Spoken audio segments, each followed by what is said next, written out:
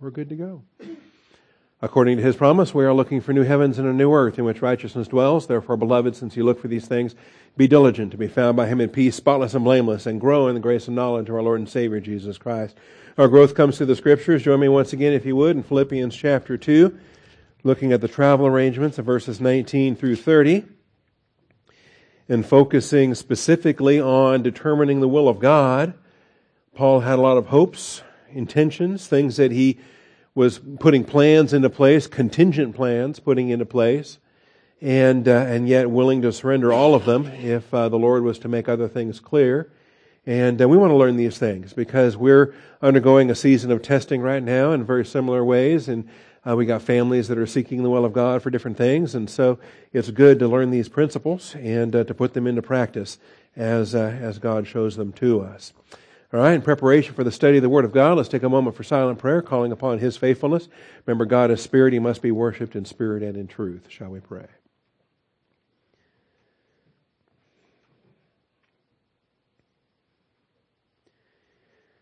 Most gracious Heavenly Father, we thank You for this morning and the truth of Your Word, and the blessing that it is ours to be fixed upon this anchor. Father, Your Word is such an anchor. Provide such stability. I thank You for the blessings that we have to study, to show ourselves approved, and we call upon Your faithfulness to open the eyes of our understanding. And in particular, Father, if we're in a season of instability, if we're in a season of uncertainty, if we don't see what it is we want to see, then help us to walk by faith so that we can see by keeping our eyes fixed on Jesus. So make these Scriptures clear to each one of us here this morning. I thank You and praise You, Father, in Jesus Christ's name. Amen. All right. So in Philippians 2:19, we start with a hope. I hope in the Lord Jesus. And then when we get down to verse 24, it turns into a trust. And I trust in the Lord that I myself also will be coming shortly. So it opens with hoping in the Lord, and this half of it kind of ends with trusting in the Lord. And then he goes on to discuss Epaphroditus in the verses that follow. But I thought it necessary to send to you Epaphroditus. And there are circumstances in life when things are up in the air, when we're trying to figure out what we're doing and where we're going next and what's going to happen after that, and we just don't know. Because we're finite. We're creatures of time, bound by time, and we don't know the Alpha from the Omega, and we just have to walk by faith and trust in the Lord's hands. And then, when other things are out of our hands, then we're just kind of stuck, aren't we? And we get stuck with things that then become necessary, that then become have to. And we say, well, at this point, since there's nothing else I can do, this is what I have to do. And you give that to the Lord also in prayer and say, Father, is this what You expect of me? It kind of seems like this is the last option available. And we have language like that in verse 25 when he says, I thought it necessary to send to you Epaphroditus. And so there's the language of obligation. There's language of necessity. There's language of something you just have to do. And you may not want to do it, especially since he has such affection for Epaphroditus, and he says the things that he says there about Epaphroditus, especially since he was sick. I mean, goodness, he was sick to the point of death. Is he even well enough to travel? Hope so, because Paul's going to put a scroll in his hand and send him back to Philippi. He's the courier for the book of Philippians, and that's going to carry the scroll to them as we see it here. And so we'll deal with that as well, and hopefully these things will all come together for us, that we understand that when we're leaving ourselves in the Lord's hands for His wisdom, for His guidance, for His direction, that He knows better than we do. We're asking for a loaf of bread, He's not going to give us a stone. We're asking for a fish, He's not going to give us a snake. He knows better than we do. And if He gives us something different than what we're asking for, then it's not going to be a stone, it's not going to be a snake, it's going to be something different than what we're asking for, and it's going to be something better than what we're asking for, because it's going to be in His will. It's going to be His design. And that becomes a significant thing as well. All right, and so last Wednesday and last Sunday, we've been mainly here lately dealing with main point 3, talking about selfishness. and how selfishness destroys ministry capacity. And I'm not going to go back over this again, but it is verses 20 and 21. And it does spotlight Timothy being unique. Everybody else in the training program still is seeking after their own interests, not those of Christ Jesus. He says, I have no one else of kindred spirit who will genuinely be concerned for your welfare. You've got to have a genuine sanctified worry as a shepherd on behalf of a flock. And we learn that, and we learn who the gifted communicators are and who the gifted shepherds are. And we find who has that genuine concern and who does not. And we learn that, well, you've got capacity for teaching, but there doesn't seem to be a shepherding capacity, a heart with a compassion and with a sanctified worry that is required for that sort of ministry. And for they all seek after their own interests, not those of Christ Jesus. And we discussed, besides pastoring, by the way, besides church ministry, any other ministry as well, such as marriage. Marriage is a ministry, right? And understand, is selfishness good for a marriage, or does selfishness destroy a marriage? Okay? All right. Get some premarital counseling in here while we're at it this morning. And any ministry, though, think about it. Think about the ministry pursuits, and selfishness just devastates you in Sunday school, in nursery, in janitorial. I don't care what it is. If selfishness is your motivation, then you're not bearing fruit. Even if you dump 20 trash cans or change 50 diapers, if selfishness is your motivation, all you're stacking up is wood, hay, and stubble at the judgment seat of Christ, and it is destructive. Selfishness destroys ministry capacity. And so we have the principles there. All right.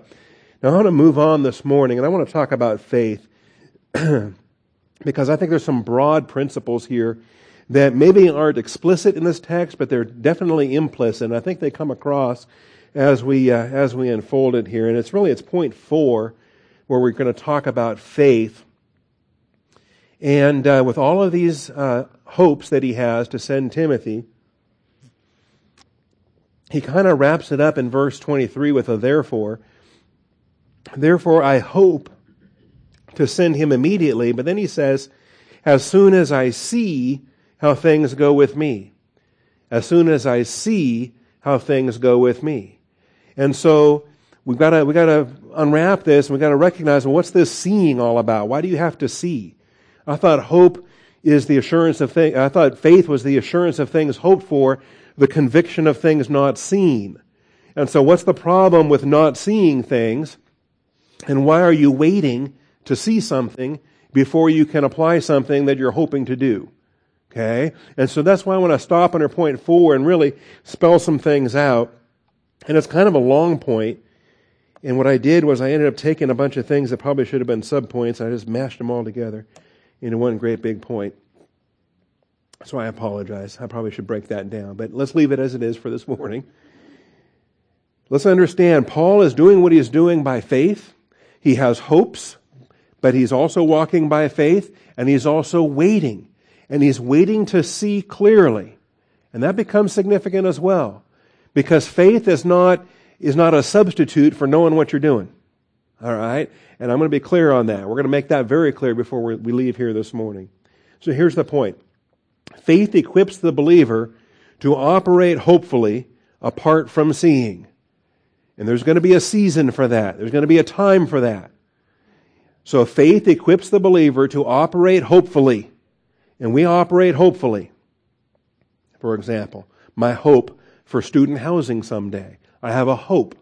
And we're not there yet, but it's still a hope. All right? And it's important that we recognize the process that this happens, because we're not abandoning faith while we hope. Faith is what allows us to hope, even while we don't see it yet. Right? Does that make sense? And so we hope until we see it. Now, when we see it, we stop hoping, because it's here. One way or the other, it's here. Either answered yes or answered no or answered something else, but we stop hoping once we see it. We don't keep hoping once it's arrived. We don't keep hoping once it's here, once it's a reality. It's still faith, but it's no longer hope at that point. And we're going to show you these passages. So faith equips the believer to operate hopefully apart from seeing. And then we're going to move on beyond that. In fact, let's stop there and let's look at these verses. Romans 8:24.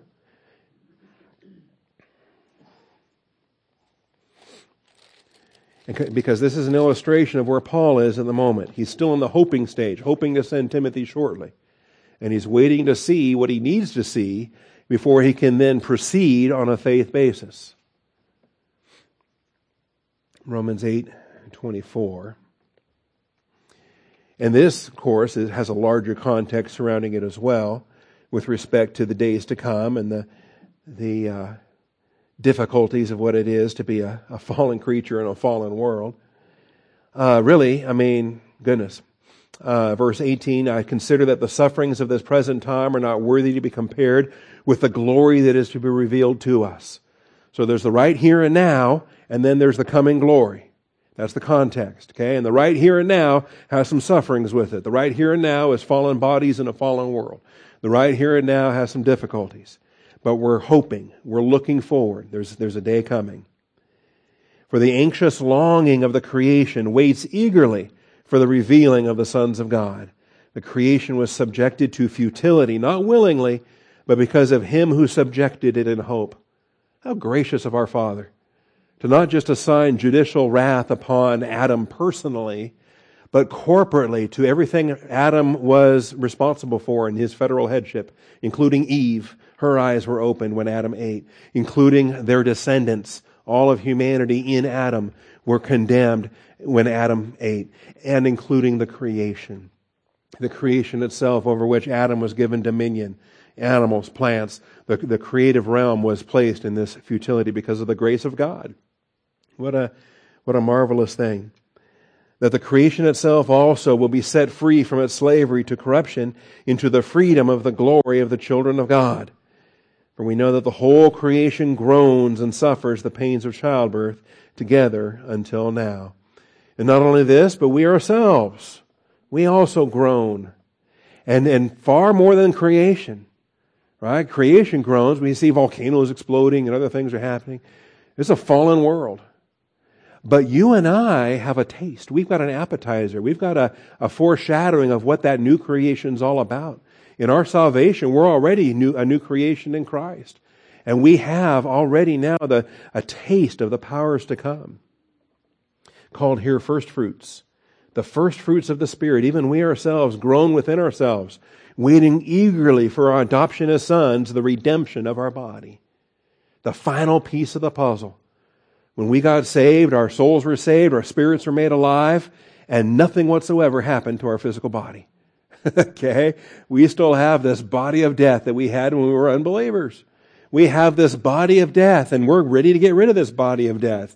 This body doesn't suffer with the seasonal allergies, doesn't get the congestion, doesn't get the cataracts, doesn't get all the other things. Okay? And I know I'm ready.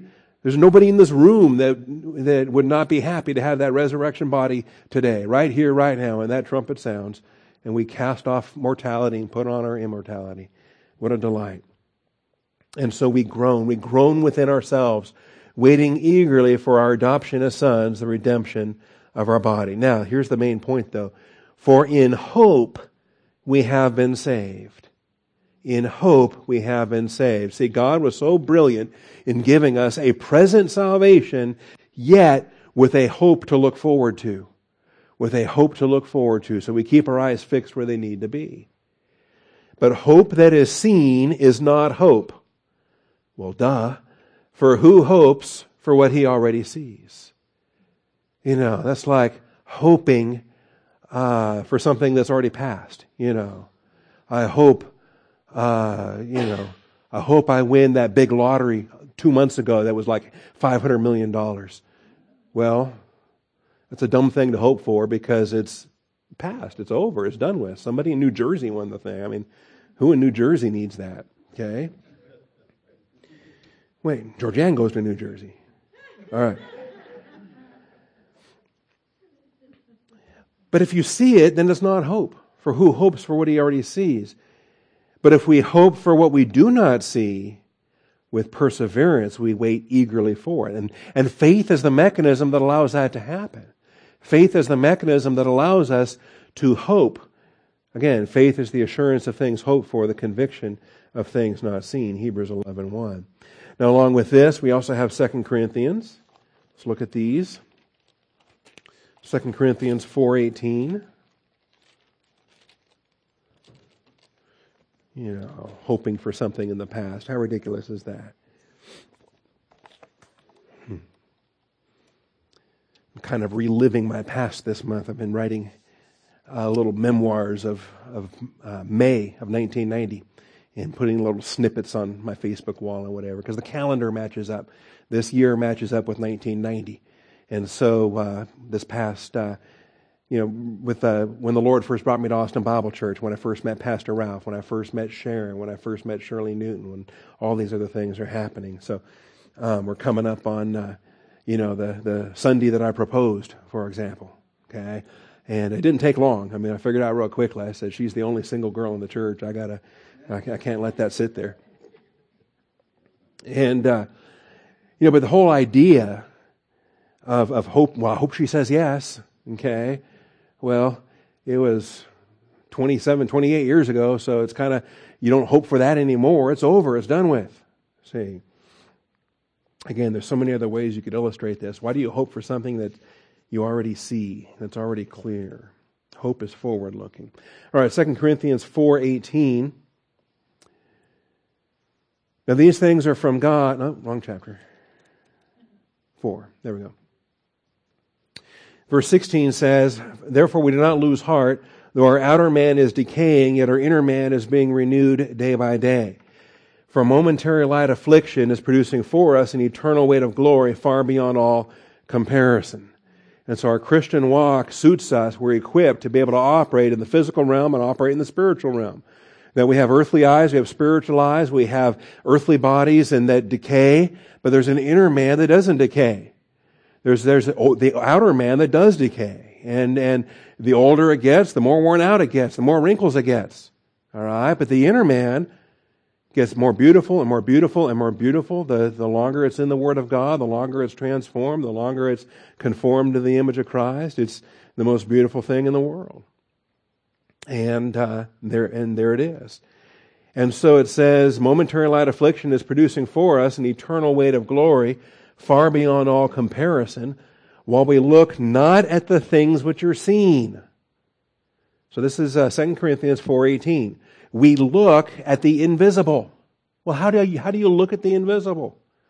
You use your spiritual eyes to look at the invisible. That's how you do it. But at the things which are not seen. For the things which are seen are temporal, the things which are not seen are eternal. All right, so your physical eyes can see the physical. Your spiritual eyes can see the spiritual. And your spiritual eyes don't get cataracts. Or they shouldn't, all right? You want to keep them in good health. They're being renewed day by day, okay? The outer man perishes, the inner man is renewed day by day. All right. I'm probably going to say that word 10 more times between now and the end of the month. I'm getting nervous. And the surgery is supposed to be routine, but just pray. All right. So that's 2 Corinthians 4. How about 5:7? We walk by faith, not by sight. Hello? See? That's what we do. That's what we're supposed to do. And so the things that we see in the physical realm, we got to stop and not allow ourselves to be slaves to what we're looking at. Okay? Because we're looking at the wrong thing. So we get discouraged. We get discouraged by earthly things. And we're not supposed to be looking at the earthly things. All right? So we have a work assignment in front of us. We walk by faith. We're going to walk with our spiritual eyes open. We're going to be looking to our Lord. We're going to be looking to the one who provides all things. Instead of looking at ourselves and looking around and looking at our pocketbook and seeing our bank account and say, well, I can't afford that. Or I don't have any people for that. Or I can't do that. And so you start looking at earthly things and there's a whole lot of discouragement everywhere. But you keep looking at the Lord and there's all kinds of encouragement. Fixing our eyes on Jesus, the author and perfecter of our faith. And so that becomes significant as well. And then, of course, I've cited it several times already, Hebrews 11:1. What is this faith all about? Faith is the assurance of things hoped for, the conviction of things not seen. And so there's a reality connected to faith. Right? Faith, don't let the unbeliever define faith for you. Don't let the unbeliever, they love to do it, and particularly in our postmodern world, but the modern world, the postmodern world, the They just love to do it. They've defined epistemology in their own terms. And they've so weakened the concept of faith or believing that it's not even a biblical definition. They view believing as something that's inferior to knowing. They say that believing is not epistemological. Believing is not objective. Believing is not reality. And so when you talk about what you believe, they'll mock you and say, well, you believe that, but I know this. Okay? And they'll view that as you're inferior because all you can do is believe. We're superior because we know what we know. And we know because of science. That's constantly changing, but that's another topic, all right? And so you know what you know today until science changes tomorrow, and then maybe you'll know something different, all right? And whatever you think you know based upon whatever, okay? So don't let them get away with it. Don't let them get away with, well, gnosis and epignosis, and we know these things, and then they'll try to tell you that when you reach the limit of what you know, then you just have to kind of jump off blindly and just believe after that. Because you can't know, you just believe after that as an inferior knowledge. And that is not the biblical definitions. Not at all. Faith equips us to have confidence in what we know, what we're persuaded in. Nobody believes nothing, biblically speaking. When you apply pistuo, you are putting your faith in an object. And if nothing else, it's in God personally. And then it's in what He said. It's the promises from His Word. And so I don't see it yet. I'm still hoping, and I'm walking by faith, not by sight. And I'm not at all concerned with my ignorance. I'm fine with my ignorance because I've got my eyes fixed on Jesus and He knows everything. He knows it all. And so my faith is not deficient to this other atheist's knowledge as far as that goes. So it's assurance, it's substance, it's conviction of things not seen. And so for the first part of this verse, this is what we're looking at now. Faith equips the believer to operate hopefully apart from seeing. And we're fine with that. We're fine with that as far as it goes, and as long as He wants to keep us in that suspense, right? And maybe He wants us to keep us in that suspense for a week, for a month, for a year. Sarah waited 90 years to have her baby. How long are we going to be held in suspense? Well, as long as He wants to hold us in suspense. That's His good pleasure. And the longer He delays, that's His good pleasure. We don't stop walking by faith. Faith equips us to see what we can't see. And so we just keep hoping. Now, what else is faith? Let's add to that. Here's another definition of faith. How do I get faith? If I'm weak in faith, how do I strengthen it? If I'm deficient, how do I get more? Where can faith come from? Is it in my pocket? Is it in, it comes from the Word of God. Faith comes from hearing, and hearing by the Word of God. Romans 10:17. Romans 10:17. Someone says, Pastor, I'm struggling with my faith right now. I say, well, you need more doctrine. You need to be in the Word more. You need to get grounded because faith, where does it come from? Faith comes by hearing. So sit down, humble yourself, listen to the voice of your shepherd, and watch what He does as He strengthens your faith. Okay? And it's the Word of God itself overall. So, Romans 10:17. And then we can back up slightly and see verse 14, or even verse 13. Whoever will call upon the name of the Lord will be saved. Verse 14, how then will they call on Him whom they have not believed? If no one ever preaches Jesus, how do you call on Jesus? How do you believe if you don't know the name? You've got to have information in order to trust. You've got to be persuaded, patho, in order to believe, pistuo. So how will they call on Him whom they have not believed? How will they believe in Him whom they have not heard? See, there's no such thing as blind faith and just believing in nothing. And just, I don't know, so I'll just believe. Okay? Well, you know God, don't you? He's revealed Himself. He's spoken. Listen to Him. Faith comes by hearing and hearing. We're talking about knowing God. We're talking about the whole counsel of the Word of God. Okay? We're not going to try to use the Bible like a spell book. We're not going to try to use the Bible like a phone book. We're not going to try to target our faith with whatever, saying, "Ooh, I've got a temper problem. I need verses on patience." Or, "Oh, I've got an anger problem. I need verses on whatever." "Oh, I've got a lust problem. I need verses on whatever." And so we all have lots of problems. What we need are not targeted verses that kind of doctor and, particular maladies. We want the whole counsel of the Word of God, the meat from the Word of God to build us up. If we're stronger in our faith, then God working through us is going to deal with all those maladies. See? Rather than just trying to put Band-Aids on all these, flaws. Let's grow. Let's get stronger overall in the Lord. And let the flaws handle themselves. All right. So, how will they call on Him in whom they have not believed? How will they believe in Him whom they have not heard? You cannot exercise pistuo until you hear the content, until you hear the object of your faith. How will they hear without a preacher? Now, God He can leave Gideon Bibles in drawers, and He can, but it's still going to be the Word of God that produces the faith. And more often than not, it's going to be an agent. It's going to be a person. It's going to be a tool in God's hands. It's going to be a brother or sister in Christ speaking the truth in love. How will they preach unless they are sent? As it is written, how beautiful are the feet of those who bring good news of good things. Anyway, this is what we deal with.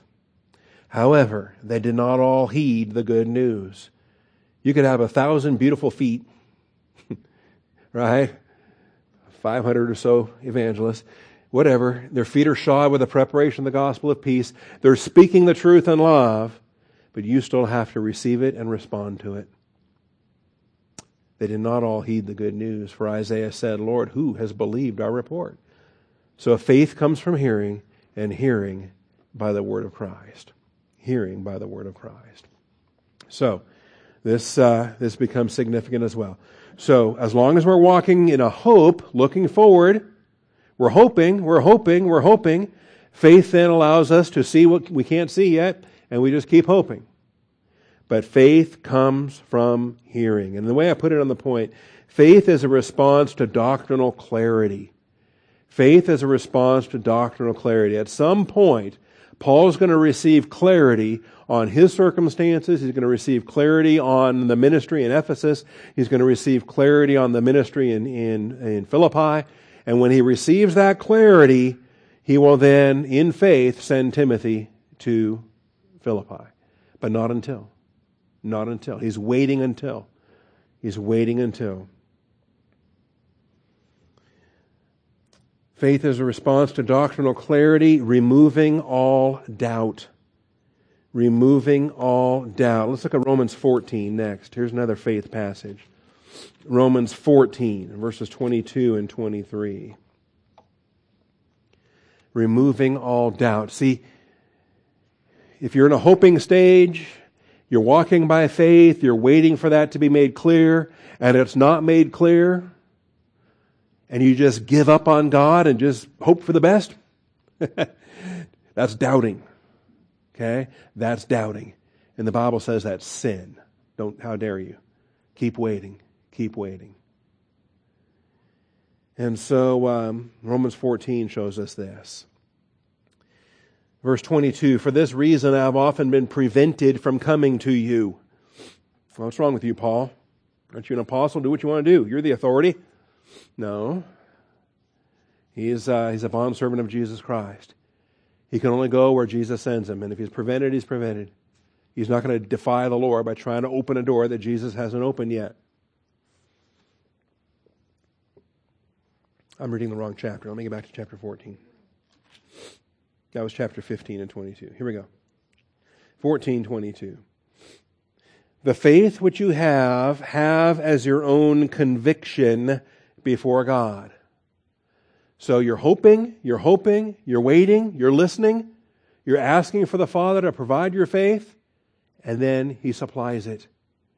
And when He supplies it, when the Word of God supplies it, when it becomes your possession of faith, it's your conviction before God. Man, what a blessing. Thank you, Lord. That's my answer. That's my conviction. I'm no longer in a sense of suspense. I'm no longer in a pending wait and see mode. I've now been brought to the point of conviction. So the faith which you have as your own conviction before God. Happy is he who does not condemn himself in what he approves. Isn't that a beautiful thing?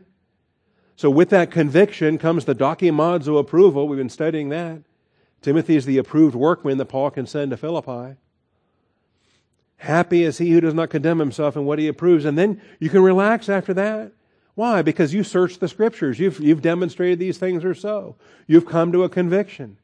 You said, hey, I'm good with this. This is what the Lord has for me. This is the town I'm supposed to move to. This is the job I'm supposed to take. This is the woman I'm supposed to marry. This is the church I'm supposed to attend. Or whatever the thing I've been wrestling with. I have finally come to that point of conviction. I have heard the voice of the Lord. I have been convicted by the Scriptures. It is clear. I have clarity. And not only do I have clarity, I have conviction. And with that clarity and with that conviction comes happiness, contentment. Wow. Okay? And a tremendous happiness, the Makarios happiness that comes with that, so that when the naysayers come along and say, oh, that's stupid, you don't want to do that. Just laugh at them. And say, are you kidding? Oh, this is an answer to prayer. This came as I was in Bible class. This came as my pastor and I were praying about this. This came and I see it, my deacons see it, and my wife sees it. We have like-mindedness about this. All right? This is an open door from the Lord. And so there's a happiness that comes with that. You never have to second guess. And in the coming years, you don't have to go back with hindsight and wonder, ooh, was that a mistake? Because Satan, if he can't beat you up ahead of time, he likes to beat you up after the fact. And get you to start second guessing yourself. And start convincing, ooh, you know what? I think I married the wrong girl. Okay? Well, too late now. You married her. All right? So here you go. But see, just don't even listen to those nattering voices. When you're walking by faith and when you have that conviction and the little doubt comes in later on, just take that thought captive and say, no, Satan, go away. I walked by faith and that's the way the Lord led me. And so quit your lies. That's the way the Lord led me. And if, yea, though I walk through the valley of shadow of death, I fear no evil. The Lord himself. I'm walking with him, right? So I have a conviction, I have a contentment, I have a happiness, and I don't have condemnation. He does not condemn himself in what he approves.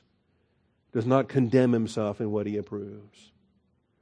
And so this is useful too when you're walking by faith, particularly if you're surrounded with some legalists and whatever, and they try telling you, ooh, how dare you? You can't do that. You can't. That's a sin. You can't do that. You can't.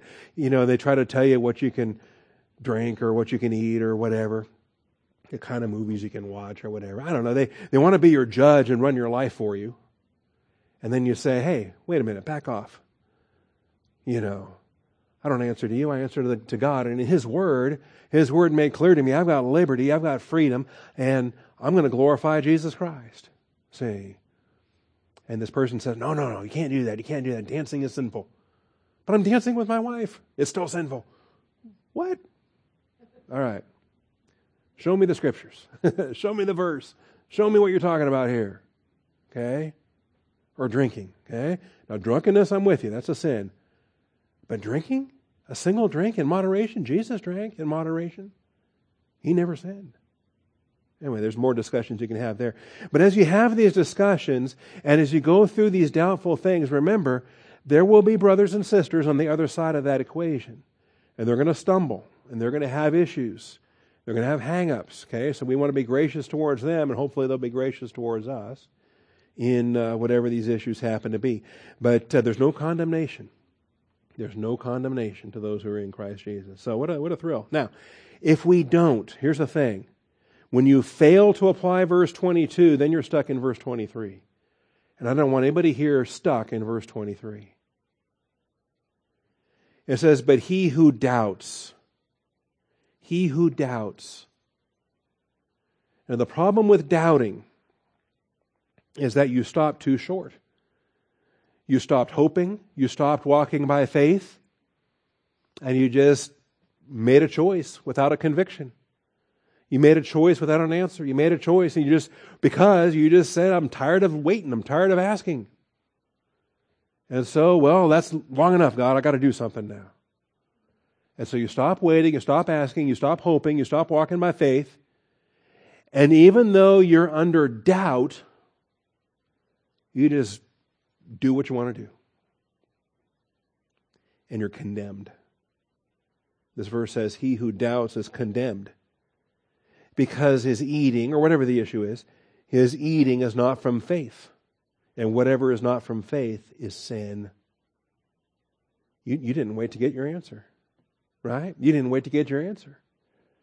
Here's, Abraham and Sarah stopped waiting, stopped hoping, took matters into their own hands, and Sarah said, here's my Egyptian maid. You can have a baby with her. They stopped waiting. They stopped hoping. And of course, Abraham, knucklehead, I've read the text. It doesn't seem like she twisted his arm very hard. At all. She comes up with the idea and he goes, okay. I think Hagar was pregnant that night. I think the conception was just boom. Okay? And it's not faith. Whatever is not of faith is sin.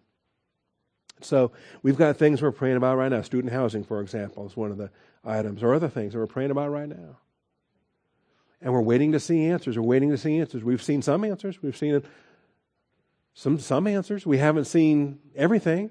So what are we going to do? What are we going to do? We're going to doubt? Are we just going to proceed forward in our ignorance and wish for the best?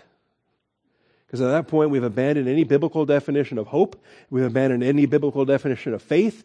We've abandoned any biblical definition of staying in the will of God.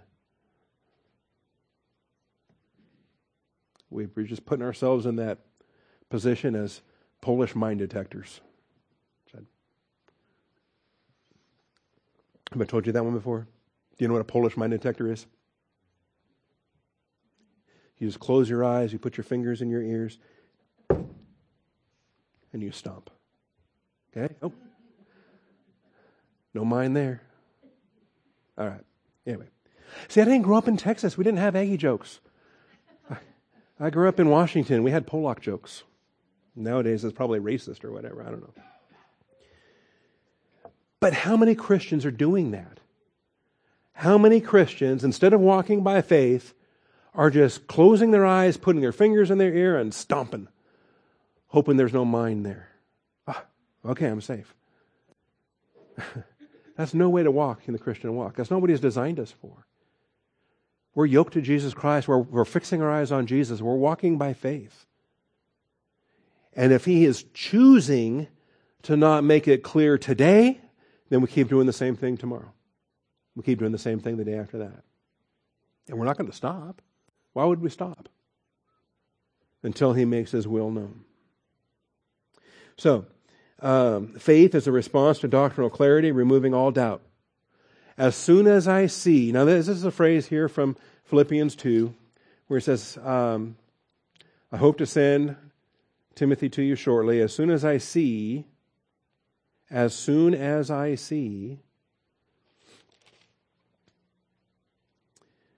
how things go with me. Okay? So as soon as I see.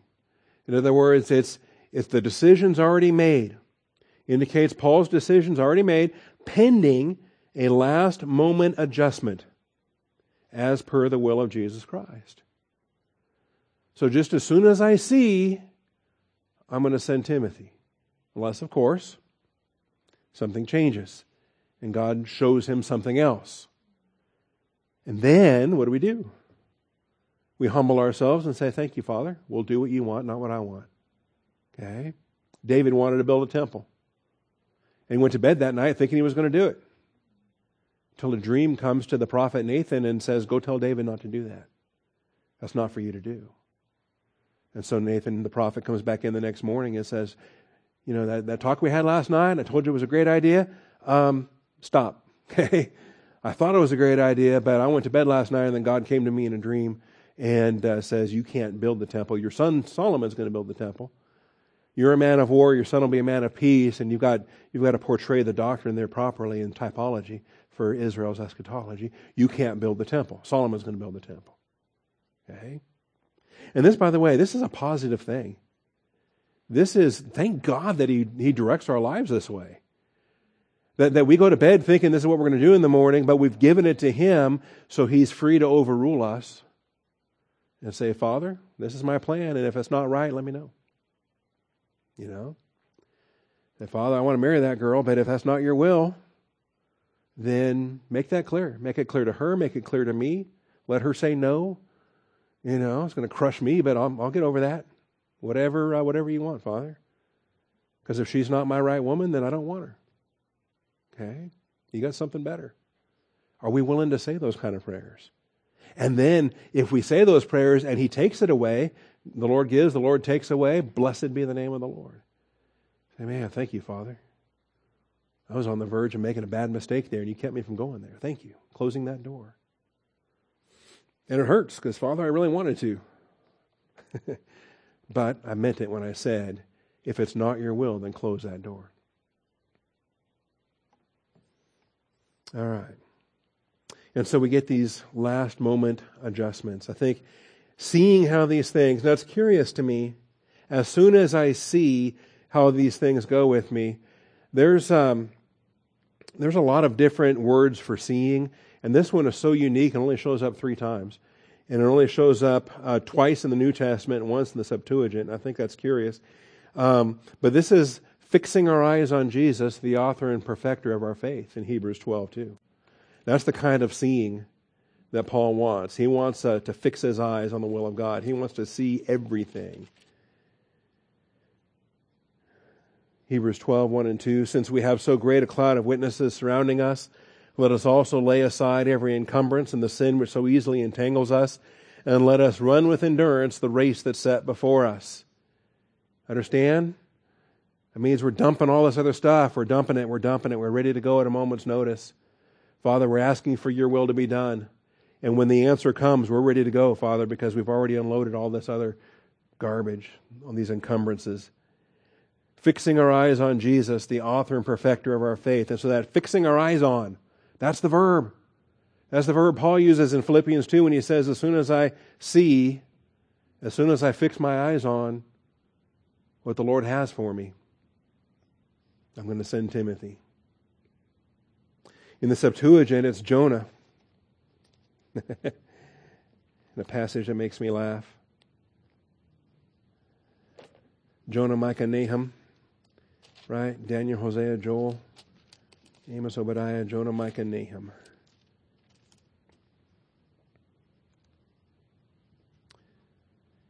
And so you would think at the end of chapter 3 with Nineveh repenting that Jonah would give God the glory and live happily ever after. But no, it greatly displeased Jonah and he became angry. And he prayed to the Lord and said, please, Lord, was this not what I said when I was still in my own country? Here's Jonah being the biggest I told you so in the history of the Bible, telling God, I told you so. Therefore, in order to forestall this, I fled to Tarshish. He got on the boat for Tarshish, trying to thwart the plan of God, trying to thwart the will of God. In order to forestall this, I fled to Tarshish, for I knew that you are a gracious and compassionate God, slow to anger, abundant in loving kindness, one who relents concerning calamity. We would view that as a good thing. Jonah hated it. He was happy to be himself saved, but he didn't want those nasty Assyrians to get saved. The capital city of Assyria was Nineveh. Therefore now, O Lord, please take my life from me, for death is better to me than life. He was suicidal. Again, I think when he threw himself overboard, he was suicidal. That was an attempt to die. If he could have killed himself, then he couldn't have gone to Nineveh, could he? Well, God could have put him back in physical life and sent him anyway, but So, the Lord said, do you have good reason to be angry? Then Jonah went out from the city and sat east of it. He made a shelter for himself and sat under the shade until he could see what would happen in the city. That's our verb again. Isn't that interesting? So the idea of getting a panorama view, the idea of just seeing the totality of all of everything, fixing our eyes on Jesus, fixing our eyes on Nineveh, fixing our eyes on Timothy, or whatever it is, that we want to see it and we want to see it comprehensively. We want to see it and see it completely, see it totally, so that we can proceed on a faith basis, so we can have the clarity of faith, we can have the conviction of faith, that we can be fellow workers volitionally with God, knowing what we're doing and why we're doing it. That's the privilege of the church age. The privilege of the church age is not being a slave, but being a son, an adult son. That's a fellow worker with the Father, seeing what it is that the Father would have for us. And until He makes it clear, we're not moving forward. We're going to sit right where we are. We're going to sit and we're going to wait until He makes it clear. We're going to stand fast and we're going to see. And maybe it gets scary. Maybe, we're at the Red Sea and we can't turn left, we can't turn right, and there's Egyptians coming from behind us, and we're going to stand fast and watch the salvation of the Lord. See, because until He makes His will known, we're not going to proceed. We're not going to proceed on a doubt basis. If we can't proceed on a faith basis, then we're not going to proceed on a doubt basis. I hope that makes sense, because this is the personal application that all of us have to be making. This is an application for Lewis and Ann as they seek ministry. How much longer is he in training? When will the Lord give him a pulpit? It's the same application that Bill and Deb Kelly are making for their housing arrangements. It's and so, while we're praying for our side of things on providing student housing, meanwhile, they're praying on their end of things for their own housing, where they're going to live. Because if we don't provide it, what are they going to do? See, they can't do the Polish mine detector routine and glorify Jesus Christ. They've got to walk by faith, just as we're walking by faith. But the neat thing is we're doing this together. That's the best thing of all. All right. Then, point 5. Even before Timothy's mission, Paul considered it necessary to return Epaphroditus to Philippi. Even before Timothy's mission, there's something he can't wait for, and it's a necessity. Let me get back to verses 25 through 30 now. Philippians 2, verses 25 through 30.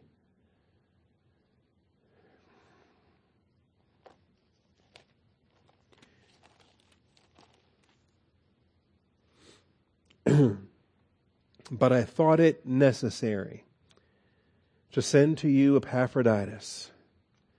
Now here is described as a past completed action, likely because Epaphroditus is the courier that's carrying the scroll that these words are written on. That is not Tychicus is the courier that carries Colossians and carries Philemon, because he's headed east from Ephesus would take you to Colossae. But Epaphroditus is the courier that's carrying the letter to Philippi. See? And I think that's huge. Otherwise, Tychicus could have carried all of them. If Paul was writing from Rome, he could have stopped in Philippi and dropped off Philippians. He could have stopped in Ephesus and dropped off Ephesians. He could have stopped in Colossae and dropped off Colossians and Philemon. But instead, Tychicus is sent to take Colossians and Philemon, while Epaphroditus is sent to carry Philippians. Another point of argument for the Ephesus origin of this book. So I thought it necessary to send you Epaphroditus, my brother and fellow worker and fellow soldier, who is also your messenger and minister to my need. And so it's necessary. Something can't wait. This book can't wait. He's under compulsion, as he's under inspiration, and when this scroll is finished, it's going. It's going. Now, Some things we're going to deal with here with Epaphroditus. You ever heard of Epaphroditus before? He's a hero. He's an absolute hero. And this is really the one place in the Bible we learn about him, is in this chapter, in these early verses, and then later in the chapter. We learn some more things about him by the end of the book. But when we're told in verse 29, receive him then in the Lord with all joy, and hold men like him in high regard. Men like him. He is the standard. Paul holds him up in high regard and says, anybody else that's like him is going to be Epaphroditus-like. Okay? That's the compliment. Men like Epaphroditus. Because he came close to death for the work of Christ, risking his life to complete what was deficient in your service to me. And so we have a real hero here we want to deal with. Now this verse, in verse 25, where he says, I thought it necessary, again, it speaks to the have-tos, it speaks to the obligations, it speaks to circumstances that are beyond our control, under a compulsion, as it were. But he doesn't really describe why it's necessary, he just thought it so. And look at these descriptions. Brother, fellow worker, fellow soldier, messenger, minister to my need. This is a powerful verse just all by itself. If does he do some at the end of the book too, probably? We get a little bit more about Epaphroditus at the end of the book. We get a little bit more. And there aren't so many. The saints greet you, especially those of Caesar's household. There's not many more. Tell you what. Let's look. We got time. Let's look at Romans. Romans has a ton of these. Romans 15 or Romans 16. Yeah, let's look at Romans 16. We got a ton of these here in Romans 16.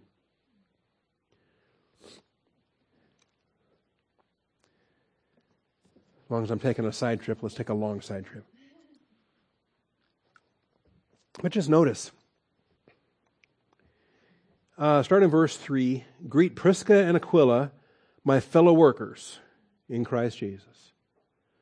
Okay. One statement, fellow workers, who for my life risked their own necks. So they had a sacrificial, life-endangering ministry like Epaphroditus did. To whom not only do I give thanks, but also all the churches of the Gentiles. There's a whole lot of churches that owe those two people, a husband and wife tandem. They owe them an awful lot. Okay.